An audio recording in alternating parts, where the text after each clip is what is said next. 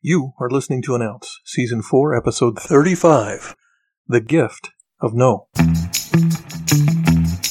You are listening to An Ounce, a podcast providing inspiration, ideas, and wisdom through engaging stories, commentary, and interviews, so you can live life better. I'm Jim Fugate, and it's my privilege to share an ounce with you. No. If you want to get a boo-boo face from a young child, that's the word you use. No. To the child, it means they're not getting what they want. They've done something wrong, and they might even be in trouble. No. Whether we like it or not, we are conditioned from infancy to feel that the word no is like a club smacking us over the head. Nobody ever wants to hear the word no. Yet, nope, or anything like it. We associate it with mistakes, failure, anger, lost hopes, and crushed dreams.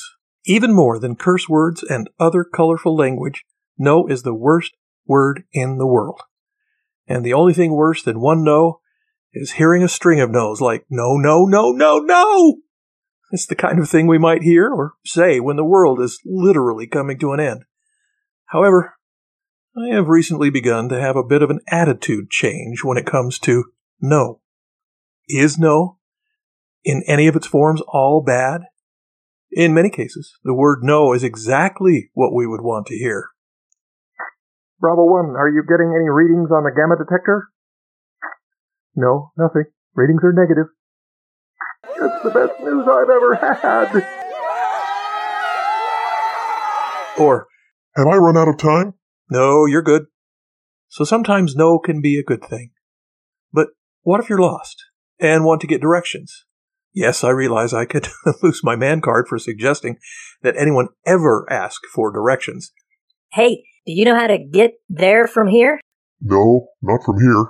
Dang it, right? Foiled.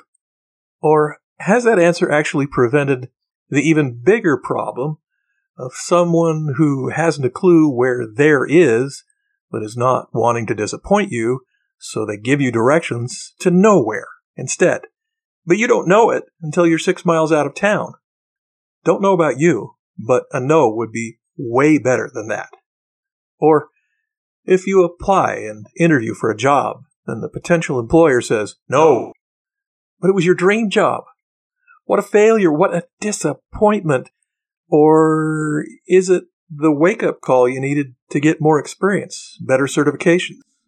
Could it be that you have dodged the bullet by not getting a job with a company you would have hated?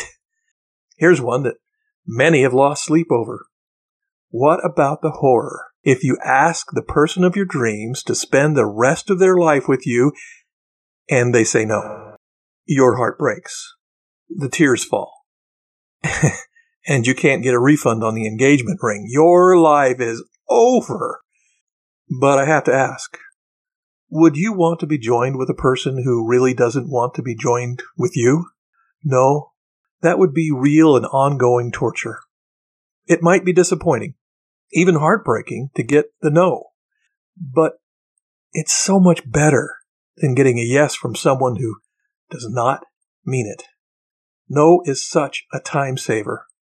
Sir, can I tell you about our... No. That is a gift for both people. The asker can immediately move on to someone who does want to consider a purchase. The answerer doesn't have to waste time and pretend to be interested. For the gift of no to be truly appreciated, we all have to get past the conditioning of infancy. No does not have to be a club to the head or a personal insult. Even if we don't get what we want right then, it's a gift. It's permission to move on. It is the kindness of not robbing precious time. It is the mercy of stopping something before it goes too far. It is the wisdom of understanding it's time to go another way. So here's the ounce. Everyone wants positive. Yes, absolutely. Yep, you bet. For sure. It's one of those beautiful and powerful things in the world, but only when it's sincere and not a lie. No can hurt. A sincere and truthful no is a gift, even if it isn't delivered with kindness. It's a wonderful word, if you can let it become good in your heart. But you've got to understand, behind every no, there is opportunity for something greater. And that's it. An ounce submitted for your consideration. Thank you for listening, subscribing to, and sharing An Ounce. I'm Jim Fugate, and I'll catch you next time.